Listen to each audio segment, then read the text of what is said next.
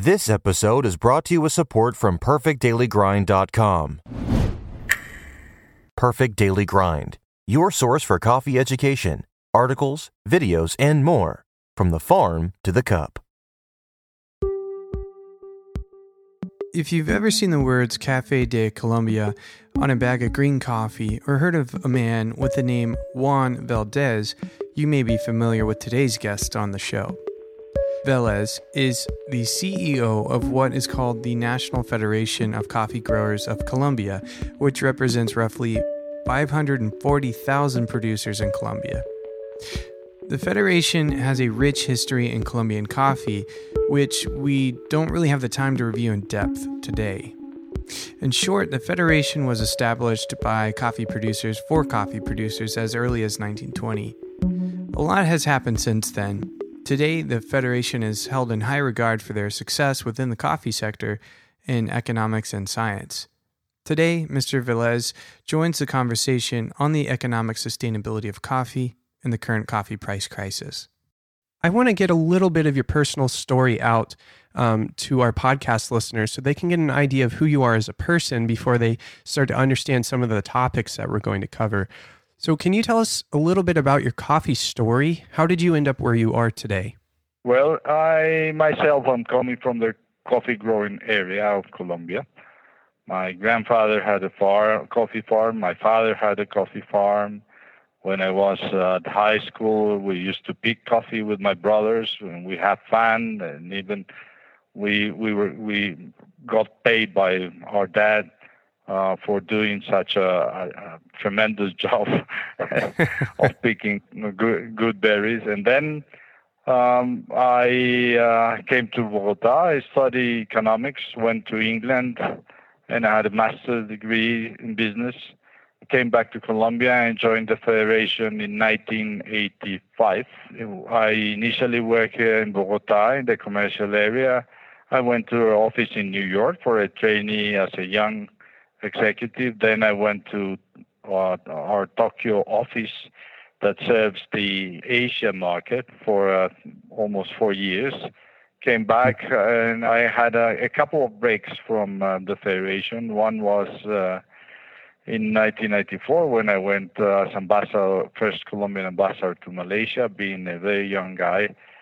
I came back to the Federation 2 years later, started the specialty program of the Federation, then went back to Tokyo for another 4 years, came back as a commercial manager of the Federation. I decided to prove myself and my life out of the Federation in 2008, and then 2011 was appointed as ambassador to the United Arab Emirates, also first Colombian ambassador. I served for 3 years in Abu Dhabi and then went to Tokyo as Colombian ambassador to Japan. And in 2015, I was called to represent the coffee growers as the CEO of the Colombian Coffee Federation. Wow. You've done a lot of travel, it sounds like, in your life. Yes, you bet. Quite a bit. Well, awesome. Thanks for sharing your story. I'm excited to get into a little bit about the FNC so we can see economic sustainability from the perspective of the FNC. So let's start with some history. When was the FNC established and why was it established? FNC was established in 1927 by a bunch of coffee growers that saw themselves the need to found an association to try to improve the livelihood of the coffee grower farmers. And ever since, that's been our goal and our aim for almost 92 years now. Yet, the way that coffee spread out through Colombia and the way that coffee became a very important crop, or the most important crop of Colombia, the Federation became a very powerful unit by means of charging a tax on the coffee exports and keeping that in a fund to do social benefits for the coffee growers. Okay. The Federation became such an institution that initially started to provide the public goods for the coffee growing areas, such as electricity, roads, schooling, bridges, healthcare, small hospitals in the coffee growing area.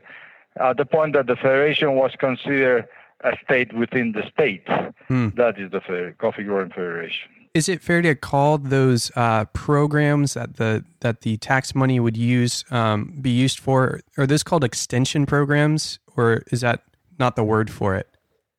Yeah, today the federation provides four main services to the coffee growers. One, what we call the purchase guarantee, which is all coffee that is produced in Colombia will be purchased at the best possible price in cash, the closest to the coffee growers as possible, and during the 365 days a year.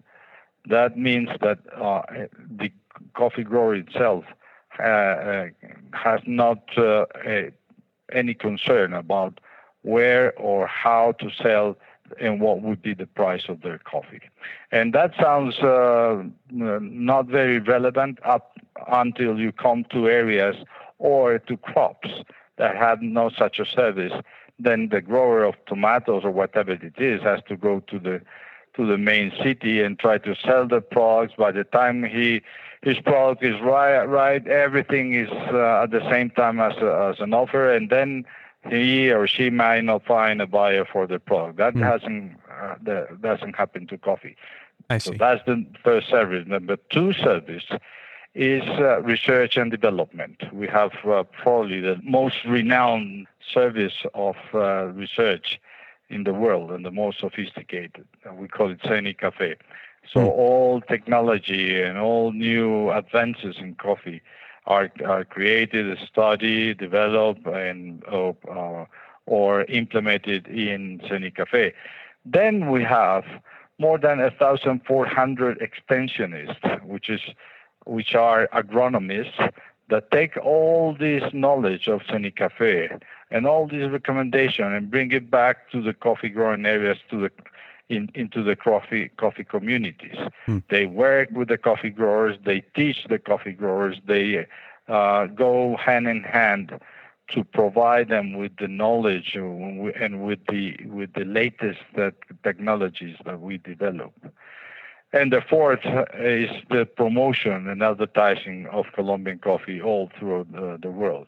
Those are the main four services that today the Federation provides to the coffee grower. We've covered pretty well what the relationship of the FNC is to producers through all these programs. My next question is, what is your perspective? What is the FNC's relationship to the rest of the coffee world? Well, Jesse, we've been very active in the international community.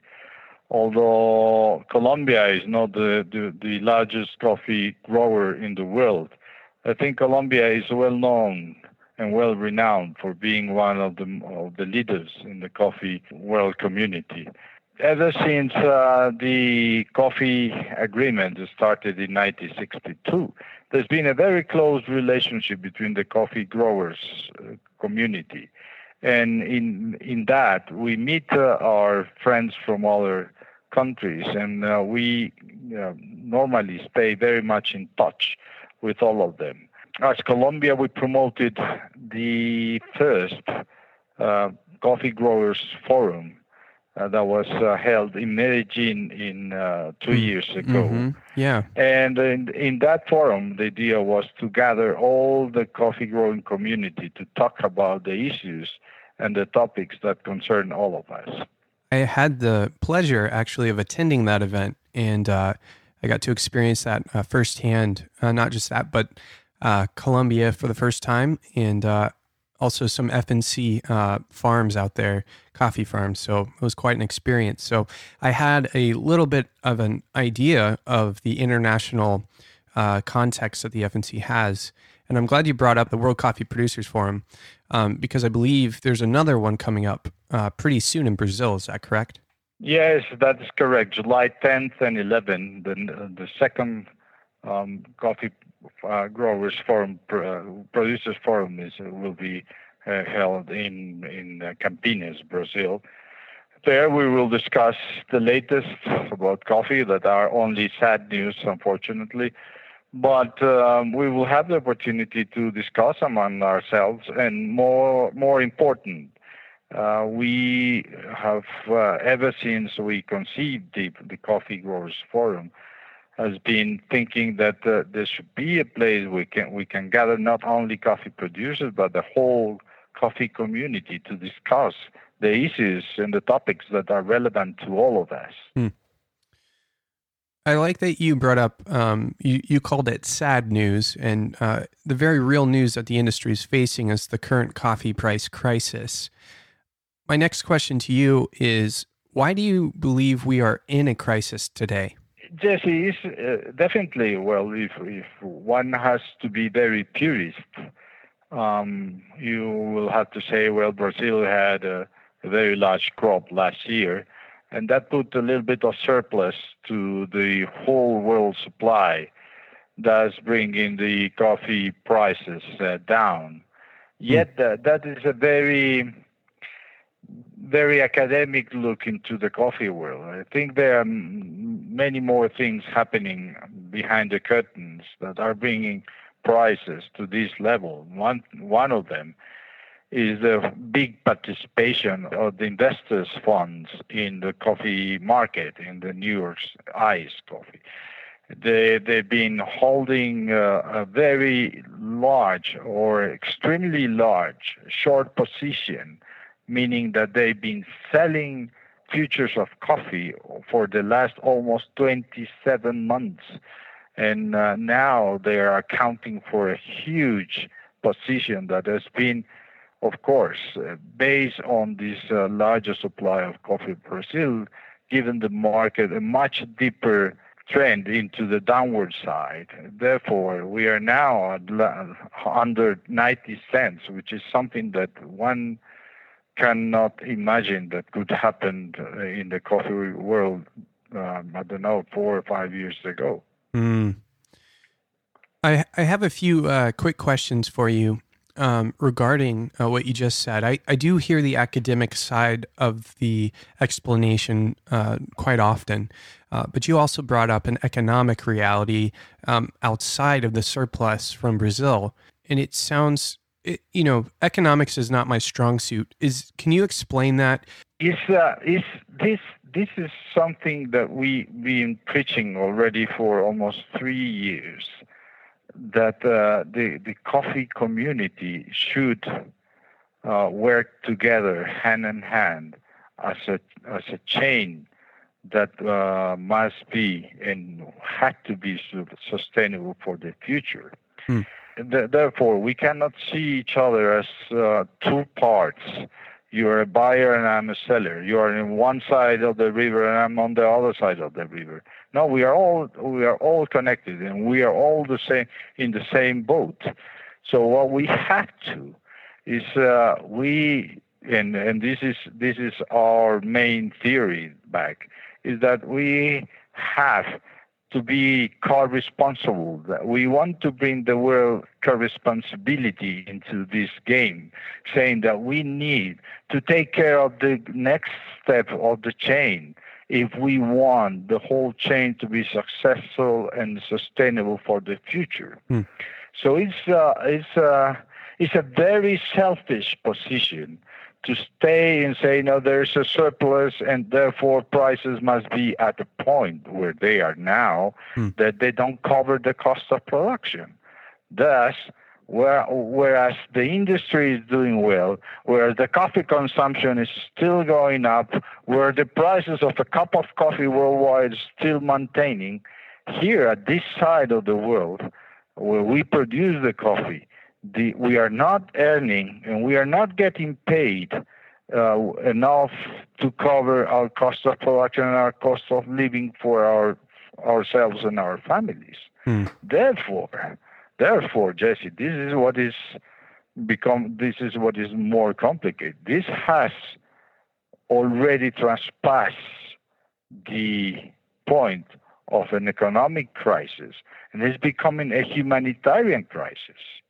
If you go to countries in Central America, in South America, and even in Colombia, people are abandoning their farms, looking for something else that can provide the income. People are doing whatever they can in order to complete the income to have enough money to feed themselves. So we are in a very delicate position. And again, this doesn't sound very logical because the coffee world itself is providing enough money to the industry that the industry could pay enough to the coffee growers to the point that they can cover the cost of production plus some profitability. What would you say, or what do you believe the FNC's role is through all of this? Our role is always the same. Our role is try to look for and strive for the well-being of the coffee growers. And ever since I came as CEO of the Federation, I always said that we have to bring back the profitability to the coffee world, or else we have to go out of coffee, and people will start going out of coffee.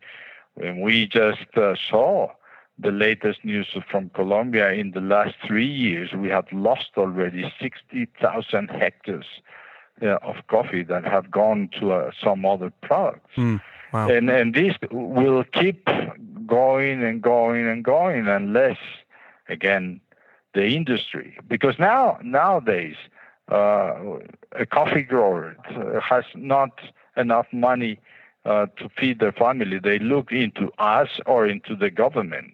And it's been the governments, not only of Colombia, but I spoke to Guatemala and Honduras and Peru, and it's been the governments of poor countries that are taking money out of their budgets to try to support an industry, the coffee growers, while you have an industry that is making tons of money and is making a lot of profits in a very healthy atmosphere, because the coffee consumption, again, is growing to the point of between 1.5 to 2%, which is a marvelous performance for any commodity worldwide.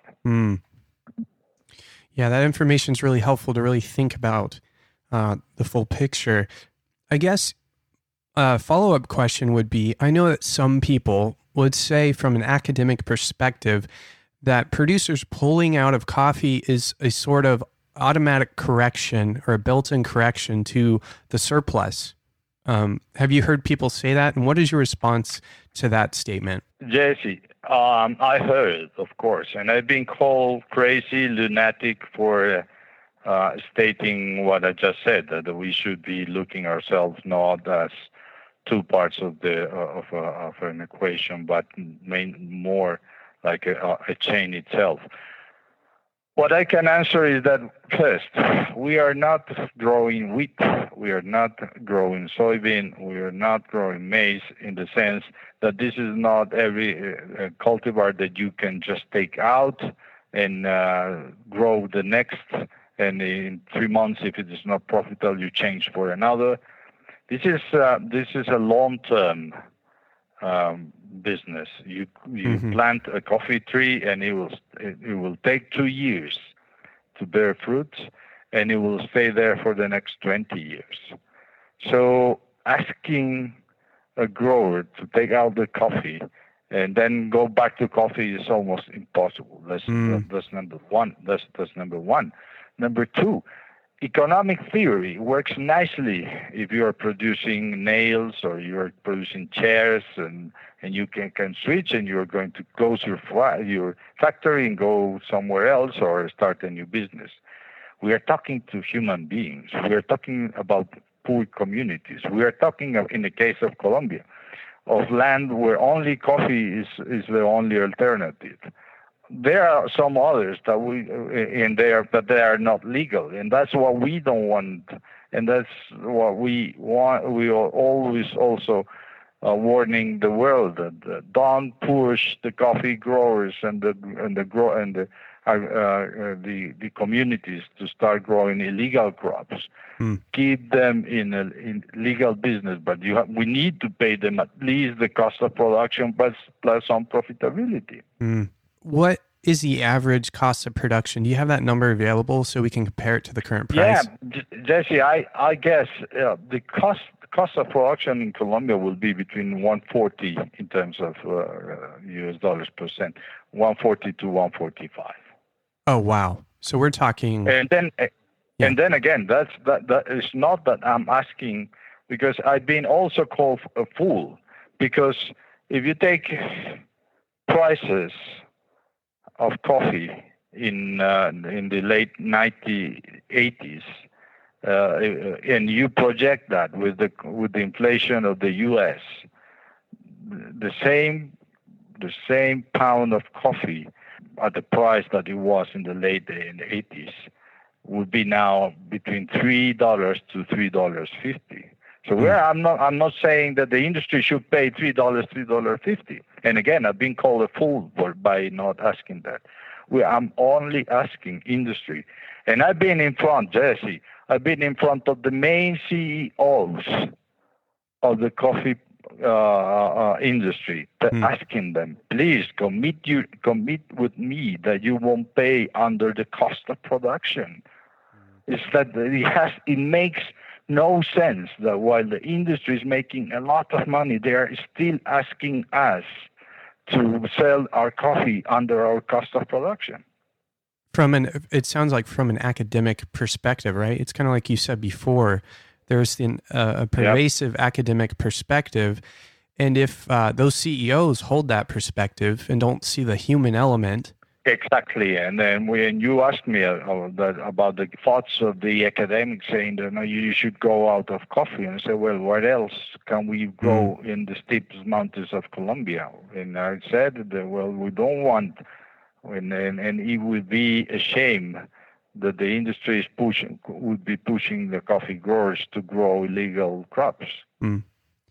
It sounds like, Mr. Roberto, that your goal is to change people's minds, is to change their minds about how they think. I think we have to go to a next level of the economics, where yes, supply and demand is important, but sustainability is more important.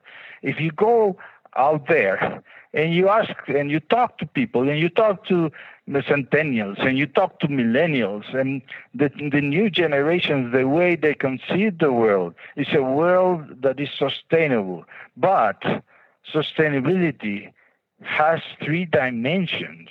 One is, of course, the one that everybody is fan of it, and we all should care, which is the one that has to be to do with the environment. So the environmental dimension is very important. The second pillar is the social dimension. We don't want children working. We need to have an equality of gender and opportunities. We have to give people the right to associate and to do things. We have to give people opportunity for studying and healthcare. But that's the second dimension. And the third dimension is something that nobody cares, which is the economic dimension. So yes, environmental is nice, and the coffee grower must take care of the environment and the water and the trees and the birds. And we have to give every time more space to the women who are in coffee, and we are doing so. But yet we have to give the coffee grower the fair price for the product, or else we are not a sustainable business. And what we are preaching and what we are inviting the coffee community is to become the first industry that can claim itself to be a truly sustainable industry for the future. And that we should work together to ease the problems of the whole chain. Not only prices, because today's prices, but then will be climate change, and then there will be the new generation in coffee, and then we have on and on and on and on issues that should tackle together should we want to be a really sustainable industry for the future. I see. And when you say a fair price for producers, you really mean a profitable price, a price that... Well, yeah, Jesse. What I mean as a fair price is something that that the coffee grower can cover the cost of production and have a normal profitability.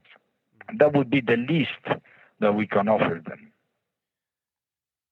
Yeah, there's so much here, and I'm happy that you're giving me a very clear perspective of your mission, and it sounds like the mission that is shared at the FNC. And we have now moved into the topic naturally of economic sustainability, which was the direction we plan to go. So I do want to say this isn't the first coffee price crisis in coffee history. Do you think, as a trend, do you think that coffee has been economically sustainable in the past, or is this something that's never been achieved? No, coffee was a sustainable product when we work under the ICA, the International Coffee Agreement, that ran from 1962 to 1989. It was conceived and created by President Kennedy, where the price of coffee was within a range that was profitable for the coffee growers. There was an agreement between the coffee importers and the coffee exporters country to say how much coffee will flow from the producers to the consumer world. And all that agreed, the coffee growers countries split the quota among themselves, and the export started, and the flow of coffee was that enough for the industry to grow. And coffee growers were very happy because prices were rewarded and profitable for the business. So the coffee grower, the coffee world knows we can work together and make a feasible business for all of us. If I remember correctly, based on the history, that agreement was made in a time of crisis. Is that correct? So it was a response to a crisis. It was not necessarily an agreement on the time of crisis. It was more a U.S. policy. It was more a geopolitical movement because there was more than a coffee agreement. There was the cocoa agreement, there was the cotton agreement, there was the sugar agreement, there was many of the commodities. Went under the same or work under the same system, which was actually very clever because it was the way in which the U.S. used to support many of the commodity producing countries. They realized easily that instead of giving money for free and then not receiving anything in change, they could ask the rest of the international community to support the producers of commodities by paying a fair price for the product. So everybody was putting putting money into that, and countries were receiving enough for their commodities. So they didn't need to ask the U.S., "Can you help me here? Can you support me there? Can you?" So it was a real clever move. So we discussed economic sustainability. We've now discussed that agreement, which is important to understanding the coffee price historically. And you answered the question if you thought coffee's been economically sustainable in the past. What do you suggest are solutions for us today? I know that you've spoken about working together, not acting as two separate parts, but as one chain. What kind of practical application do you think that suggests for the industry? Well, the industry should look into several aspects of the coffee world today. The way that we are moving with this crisis are bringing many of the coffee growers communities to go out of coffee. And you just said it, the economics will tell you the weaker should go and the stronger should remain. And the market is the market. And in that sense, we are losing something that is beautiful and it's a treasure in the coffee world, which is the diversity in the coffee world.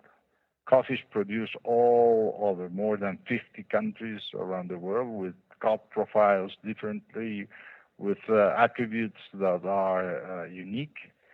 We are losing that. That's number one.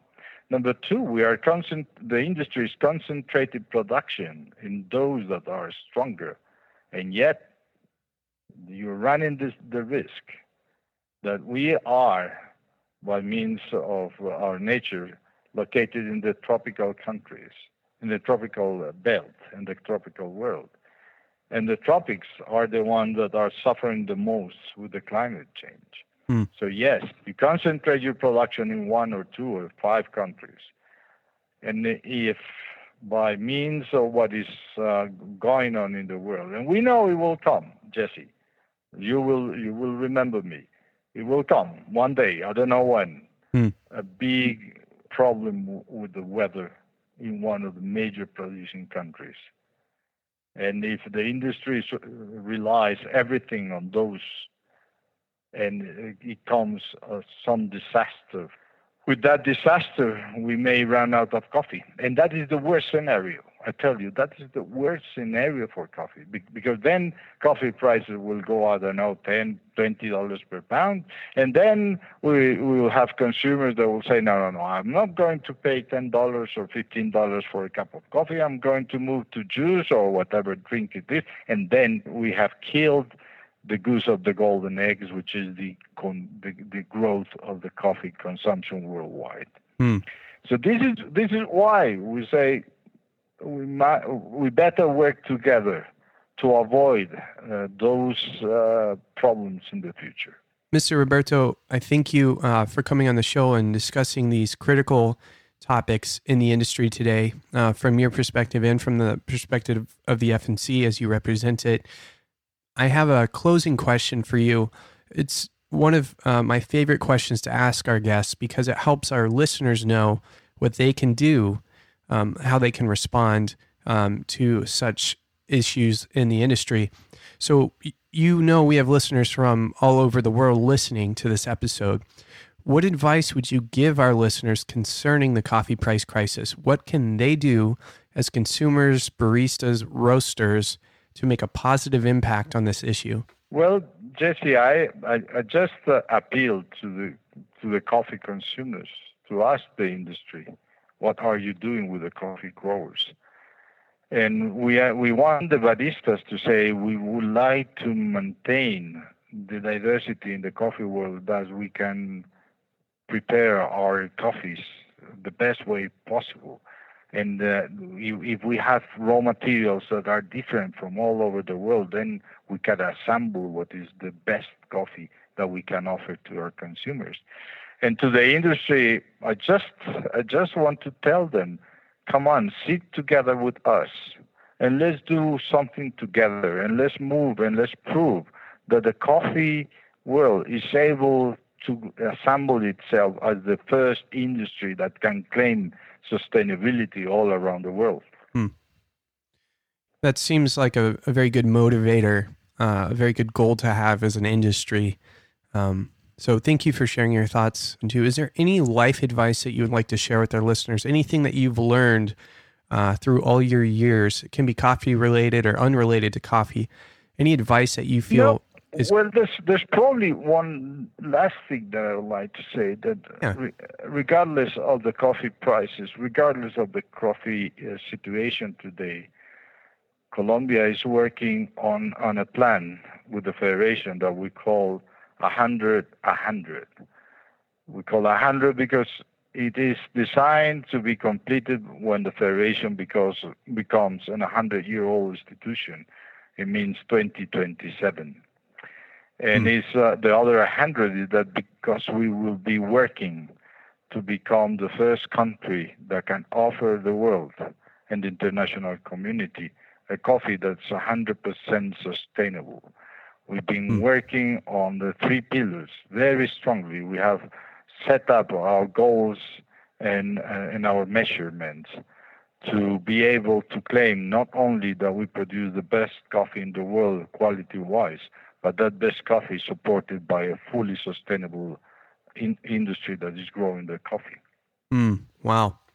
That's a great goal to have. And I hope you all have the best in that endeavor. Thank you. Thank you, Jesse. So, Mr. Roberto, thank you for joining us on the show. Jesse, thank you very much, and all the best for the coffee podcast listeners. You may have heard it in the news recently. Coffee futures have been reported at 123.70 for December of 2019. I've already seen posts on social media suggesting the coffee price crisis is over.